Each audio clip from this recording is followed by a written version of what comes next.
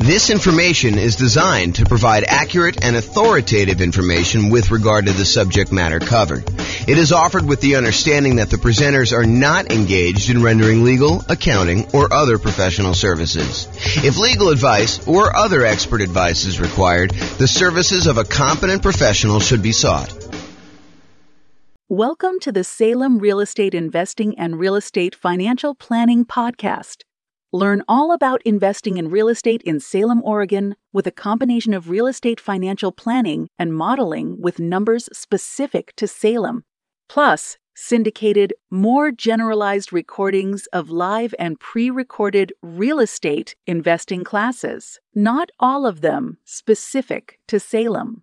Be sure to stay tuned after the podcast for a message from our sponsors.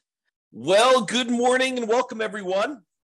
I am your host, James Orr, and today we have a really exciting class because everybody knows that if you put 25% down after buying an owner-occupant property and you're trying to acquire 10 properties total, 9 rental properties, everybody knows that putting 25% down is way better than utilizing the Nomad strategy of buying an owner-occupant property, moving in, living there for at least a year until you save up to buy the next property, then buy the next property, move out of the other one, convert that to a rental, and repeat that process until you have 1 owner-occupant property and 9 rentals. Everybody knows that 25% down is better. Or is it? That's what we're going to find out today. Today we're going to find out, is it better to put 25% down and buy 9 rental properties? Or is it better to do the Nomad strategy and buy 5% down? And in both cases, we're going to buy an owner-occupant property first. When we put 25% down, we're going to buy the owner-occupant property and we are going to live there forever. We're going to put 5% down. We're going to move into a property. You're going to live there forever. And then we're going to start saving up for 25% down and buying as many 25% down properties as we can, maximum of 9. Or we're going to do this Nomad strategy, save up 5%, move in there, live there. And then once we save up our next 5%, we're going to buy the next 5% down property and do this. You would think to yourself that, hey, I only need to save up 5% to buy the other ones. I'll acquire those rental properties quicker, and that will be better.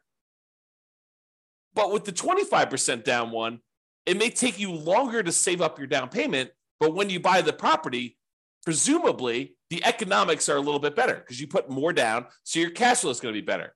And if your cash flow is better, that's going to help you save for the next property. And when you're putting 5% down in some markets, you're going to have some negative cash flow. You're going to have some deferred down payment because you didn't put enough down in those markets to have positive cash flow. So by having negative cash flow, it's actually slowing down how quickly you can save for the next property. There's some really interesting market dynamics going on as to which one of these is going to be better. And that's what we're going to find out today. We modeled this in over 300 U.S. cities. I basically took the median price, what you could get for rent on that property, what the taxes, what the insurance would be, what the appreciation rate would be, what the rent appreciation rate would be, what somebody might be earning in that particular marketplace. And I said, let's go ahead and model this head-to-head strategy of, should I put 25% down or should I do this Nomad strategy? Of course, after you bought that owner-occupant property with the 25% down.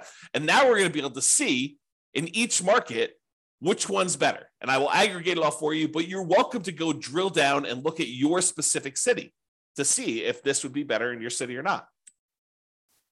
So to clarify, in both scenarios, we're buying that owner-occupant property first. We're putting 5% down, we're going to buy an owner-occupant property. Part of the Nomad strategy, that's normal. We're buying these 5% down owner-occupant properties repeatedly. We're buying those, moving in, living there for a year, and then converting to a rental. That's a little different than when you do the 25% down because we're saving up buying that owner-occupant property first. We're putting 5% down. Yes, we've got private mortgage insurance because when you don't put at least 20% down, the lender's like, hey, look, I want you to buy this third-party insurance policy in order to protect me in case you default. So yeah, we put 5% down, we've got PMI. And that is true whether you're doing the Nomad strategy or you're putting, the 5% down to buy the owner-occupant when you're eventually going to do the 25% down payments. When you do 25% down, you do not have PMI. When you're buying the property and you're putting a full 25% down, that's more than 20%. And so the lender's like, I don't need PMI for that. But anytime you buy with 5% down, you will have PMI. Okay, so in both scenarios, we're buying that owner-occupant property first.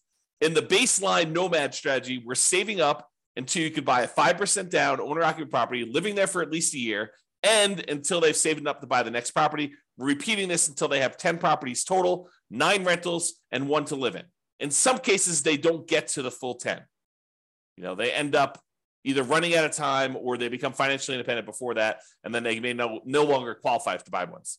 Now realize, this is a really big, important difference. So like if you started zoning out a little bit, thinking about your own situation, which I do all the time, but if you're zoning out thinking about your situation, this is important for you to understand. When you do the Nomad strategy, the last property you purchase is the most expensive property you purchase and the last one to be paid off, and it's the one you're living in. You're living in that last property because you buy a property, you move in, you live there. Then once you've saved enough, you move into the next property, you convert the previous one to a rental. But you're moving in, you're always moving into that most expensive last property that you purchased. And that one happens to be the last one that gets paid off because we're not aggressively paying certain properties off in advance. We're letting them just get paid off naturally. So the last one you buy when you're getting 30-year mortgages is the last one to get paid off. This is important. Why? Because when you're putting 25% down, when you're doing the 25% down strategy, the first property you buy is the one you live in forever. And that one gets paid off in almost all cases about 30 years from when you start. That's not true with doing the Nomad one. The one you live in doesn't get paid off until it's the last property you buy and then 30 years later. Why is this important? It's important because when we calculate if somebody is financially independent or not, if they have their owner-occupant property paid off, it means they don't need to cover that as an expense in order to be financially independent. It lowers the bar of what achieving financial independence is. If you needed $10,000 a month in order to be financially independent, and part of that included a $2,000 a month mortgage payment on a property you were living in, when you pay off the property that you were living in and you no longer have that mortgage payment, of course, you've got taxes and insurance and maintenance and all that other stuff, but the actual mortgage payment that you had to pay when you were living there, you no longer need to have that to cover in order to be financially independent. So instead of you needing $10,000 a month, if $2,000 a month of it was your mortgage payment, now once you paid off your mortgage, you really only need $8,000 a month to be financially independent. And our software in our modeling does take that into account. So this difference between which property you're living in and when you bought it and when it gets paid off might just come into play. It might just be really important here, which you will probably see. I'll give you a hint. Because with the baseline Nomad one, it's the last one you buy. When you do the 25% down one where you buy the owner-occupant 5% down one first, it's the first one you buy. And that does get paid off about 30 years after you start. Very close to 30 years as soon as you start. Okay? All right, so for baseline Nomad, they buy the next property when they've saved enough for down payment, plus closing costs, plus 6 months of reserves for their personal expenses, and 6 months of reserves for all the properties that they own, including the one they're about to buy. And they must also qualify for the loan based on a 45% debt to income ratio. Okay, so we are taking all that into account. So if you're buying properties and you're highly leveraged and they've got negative cash flow, that can slow you down if that's hurting your debt to income ratio. Whereas if you're buying 25% down properties and that is helping your debt to income ratio because it's got positive cash flow and it's pulling your debt to income ratio down, it's making it lower, which is better, then that helps you. So by buying the Nomad strategy, but Nomad properties in some markets where that has negative cash flow, it could limit when you buy your next property. Whereas when you put 25% down, that probably limits you less. In some cases, it actually helps you. It depends on the market and how good cash flow is in that market, how good the ratio, the economics of the property are, the ratio of the price to rent is, or the rent to price, depending on how you want to look at it, how you measure that. Okay? All right, so that's the Nomad one. For the 25% down one, they save up until they buy a 5% down owner-occupant property to live in, and they live in this property forever. That's the first property they buy. Then after that, they start saving up until they could buy a rental property with 25% down, plus closing costs, plus 6 months of reserves for all their personal expenses, and 6 months of reserves for all their other properties. And they can qualify for that loan based on the 45% debt to income ratio. And they repeat that until they buy up to 9 rentals with 25% down each. Okay. If you want to see like the charts I'm about to show you and you want to drill down and mouse over them and do all that other stuff, you can go to the URL on the screen here. I'll put it in the show notes as well. Okay. But if you want to go and see that, you can go look at that. All right. So we talked a little bit about this idea of being financially independent. So what makes somebody financially independent when we're doing our modeling? Well, the income from their investments need to exceed their personal expenses. That's the simple version. But what counts toward the income from their investments? Well, any net positive cash flow from rental properties counts. That's income minus all their real expenses, vacancy, principal, interest, taxes, PMI, property insurance, maintenance, management, all that stuff are expenses. So it's their net positive cash flow after all those expenses. That does count toward whether they are financially independent or not. Plus, any money that they have invested in the stock market or bonds or whatever else they got there times a safe withdrawal rate.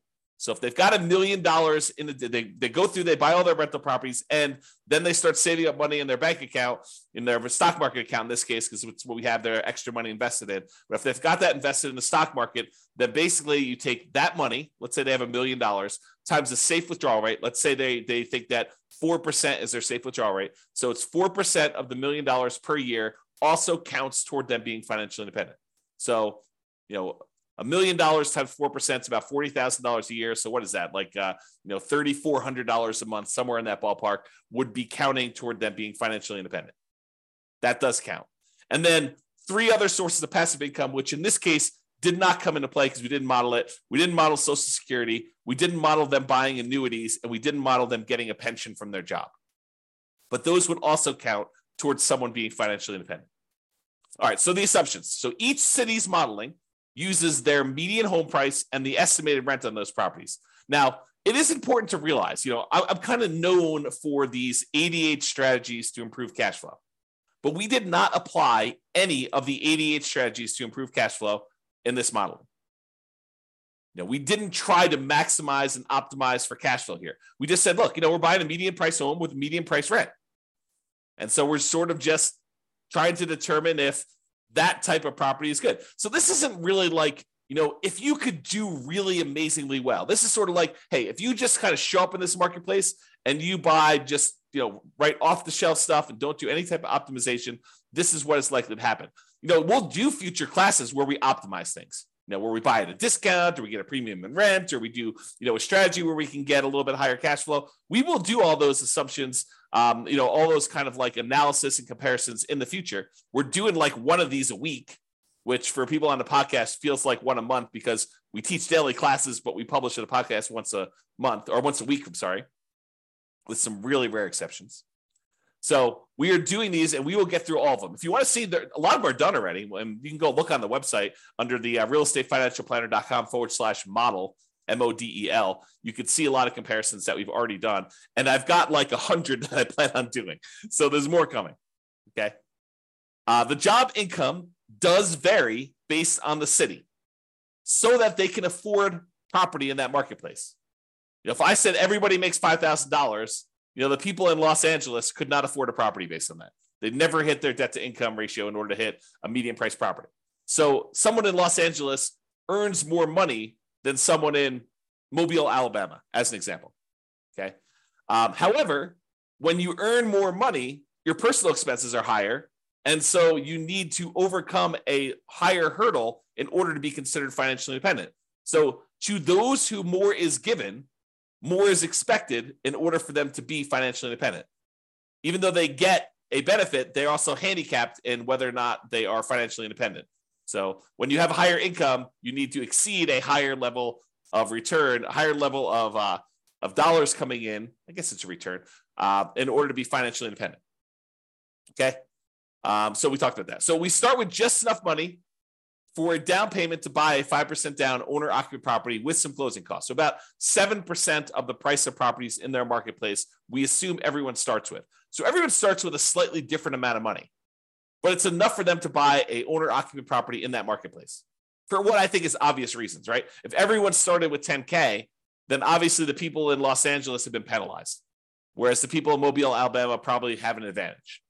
So what we did is we standardized that by making it so that everybody has 7% of what the property value in their marketplace is when we start.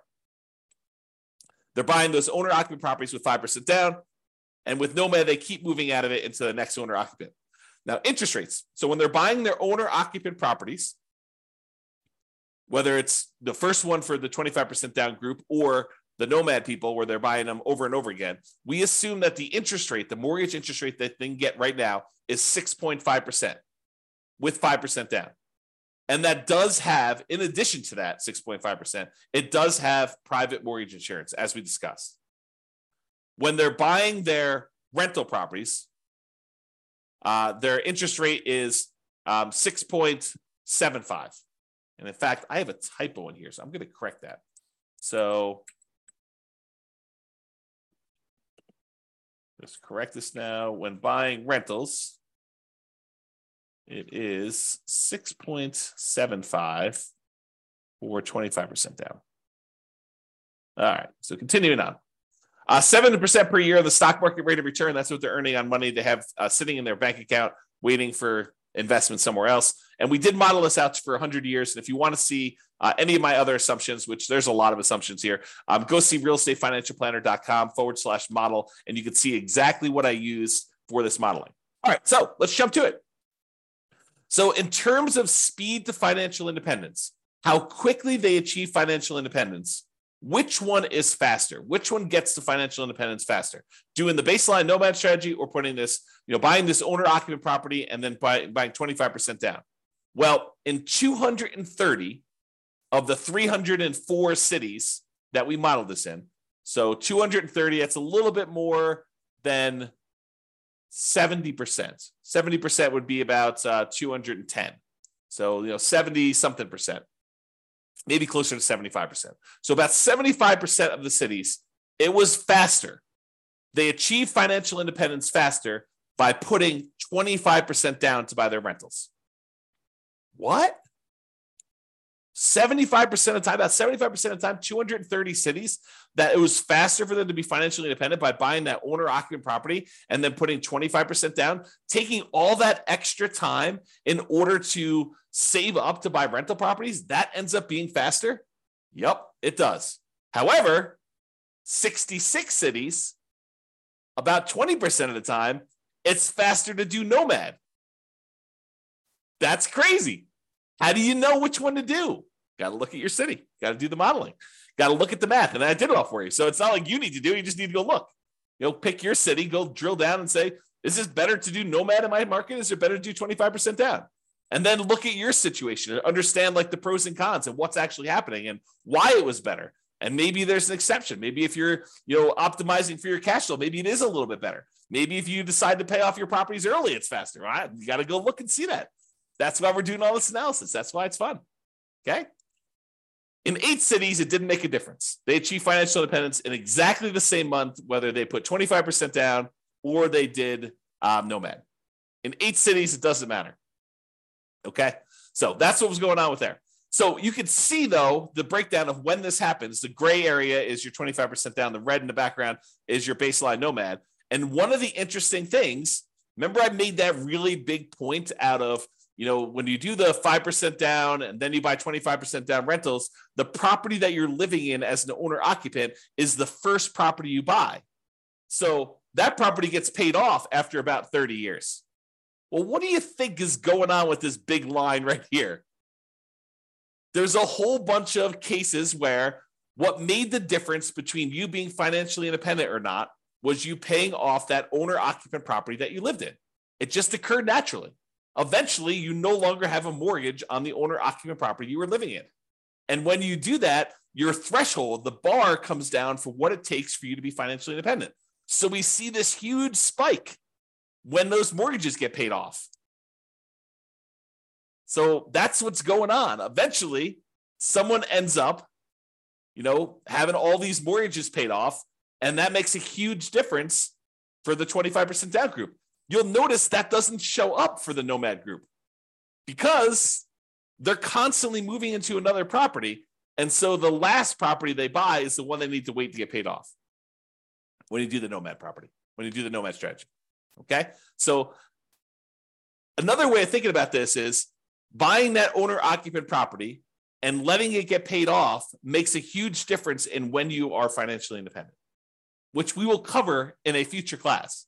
We will do just a straight up comparison of 25% down where you buy an owner-occupant and 25% down where you don't buy an owner-occupant, and maybe 20% down where you buy an owner-occupant and 25% down, or 20% down where you do, 20% down where you do and don't buy an owner-occupant.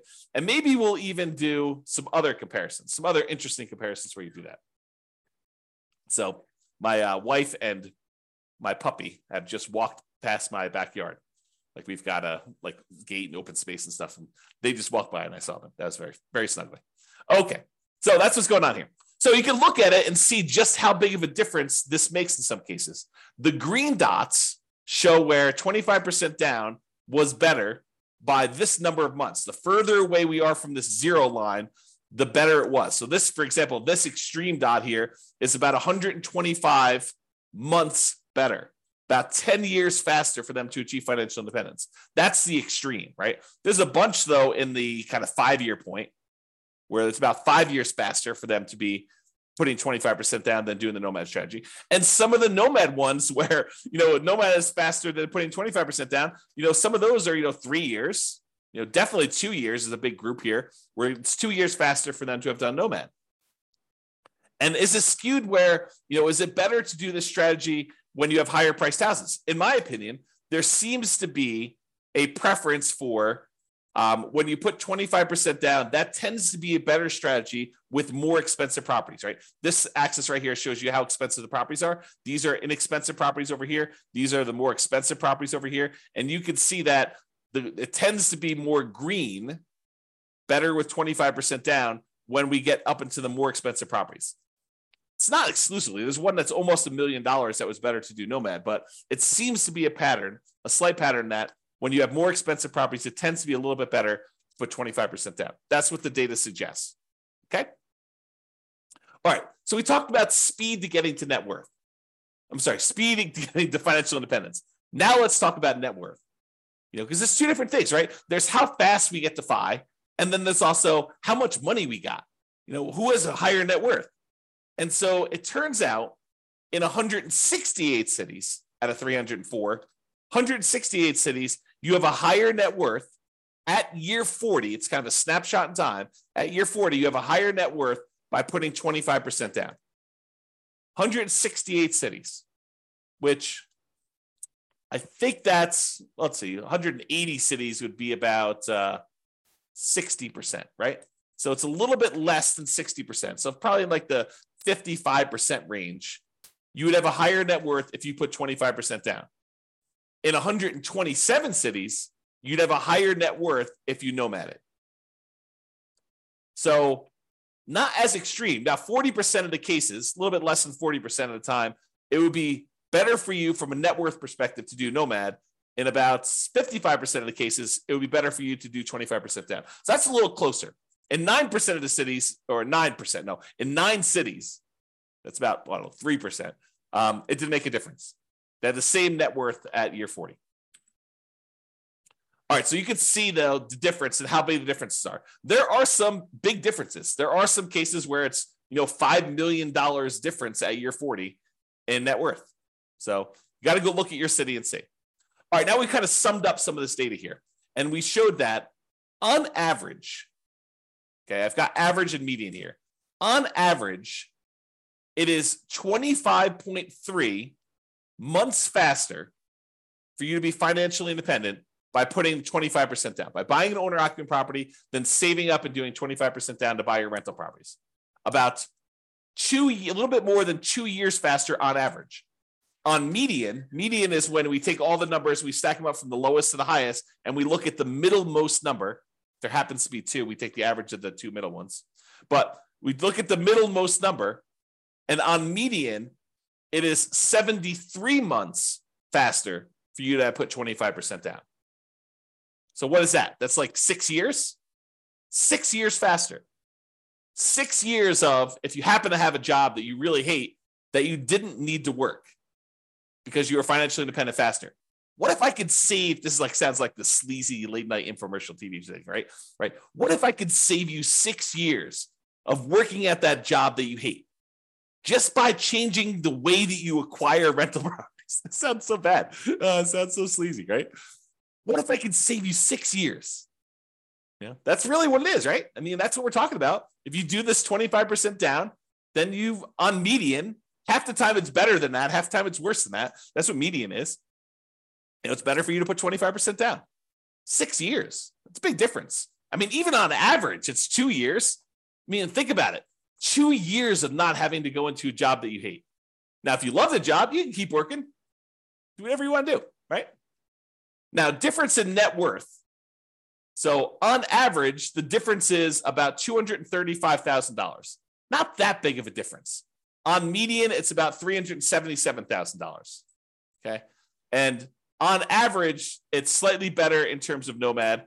On median, it's slightly better in terms of 25% down. So go figure. There are some really extreme cases with Nomad where it's much higher, and there are some cases where Nomad where it's not as good. Okay. Now, as far as risk goes, the risk, I think, varies a little bit, right? Because when you put 25% down, you end up having slightly lower risk with all the things associated with debt. You know, like your debt to income ratio tends to be a little bit better in general. Like you would think, right? Because you're putting more down. So your debt to income should be a little bit better. So let's take a look. Debt to income. Yeah, debt to income is a little bit better on average for 25% down and a little bit better on median. I mean, but are we talking about like these monstrous differences? No, it's 19.6 versus 18%. I'm sorry, 19.6 versus 18 for the difference between median and average. It's 30% debt to income average for baseline Nomad versus 19.6. So not insignificant, not horribly bad. What about debt to net worth? Well, same thing. Whenever we're talking about debt, you're probably going to see that 25% down is better because you have less debt. You're putting more down in general. And your debt to your account balance, your liquidity. Well, when you have more money because you didn't put enough down, you didn't put more down for the 5% down Nomad, you tend to have a little bit more liquidity. So the amount of debt you have compared to your bank balance, a little bit better for Nomad.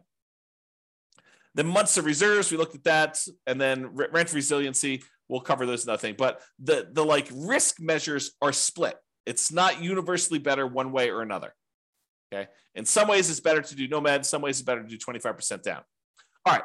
So remember, we've been talking about the median property and sort of like the associated rent that goes along with this. You could apply those 88 strategies to improve cash flow and improve on these. So you shouldn't think, this is exactly how I will do. I mean, it'll never be exactly how you will do because there's no way that things will fall into place and be exactly the same. I just watched this documentary on Infinity, and they were talking about how, there's an infinite number, if imagine, hypothetically, theoretically, there was an infinite number of universes where an infinite number of us existed. In that case, with an infinite number of us, you could possibly achieve this exact simulation, this exact model.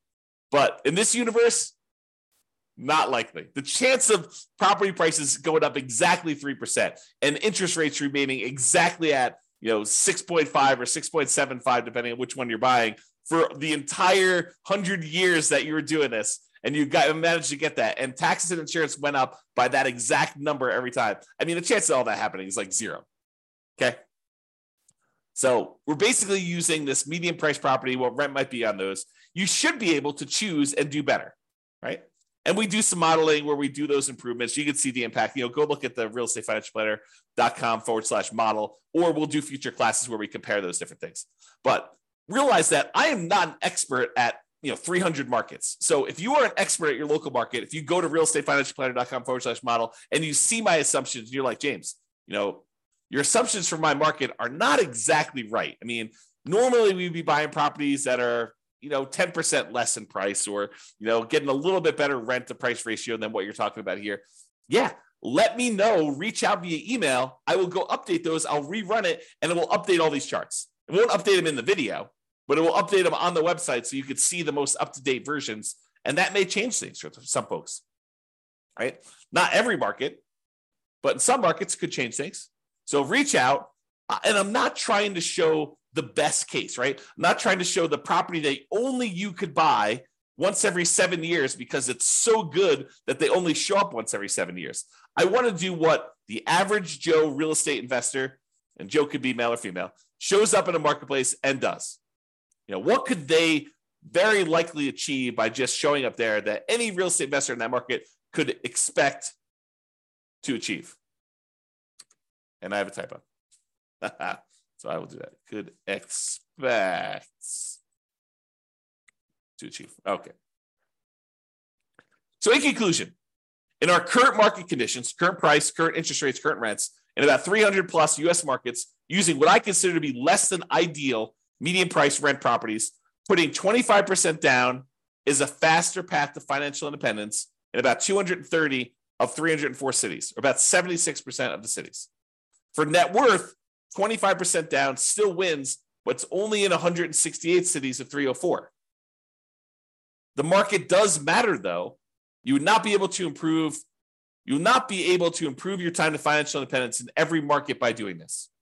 You got to look at your market, your specific situation, how much you make, how much you're saving, what type of properties you're buying. Like all that stuff can really have an impact, especially when it's close. It's best if you look closer at your specific market and apply as many of the 88 cash flow improving strategies as practically possible to improve on your own implementation of this. You can go check out realestatefinancialplanner.com/model for more information. So that's all I got. I hope you enjoyed this class. I really do like these classes because I think it dispels some of the myths out there about folks saying, oh, it's obviously better. You always put 25% down. Maybe. It's always better. You always do Nomad. That's going to be so much better. Maybe. You got to actually look at the math. And now we can see if we do this in 305 markets or 304 markets or whatever it is, we could see the difference of what is likely to happen. There you go. That's all I got for you. This has been James Orr. Hope you have a great day, everybody. Bye-bye for now. With home prices up, mortgage interest rates up, and rents up but not quite enough to counteract the higher prices and interest rates, cash flow on rental properties in Salem is harder than ever. Book a call with the Real Estate Financial Planner to apply our proprietary 88 strategies to improve cash flow on your rentals. See the show notes for a link to schedule your call and improve your cash flow today. If you're a real estate agent, lender, or professional in Salem that wants to help our real estate investor listeners, consider reaching out to learn about collaboration opportunities with this podcast. We'd love to add more value to our listeners by having you assist our investors buy, sell, and finance their real estate investments. See the show notes to schedule a call to discuss collaboration opportunities.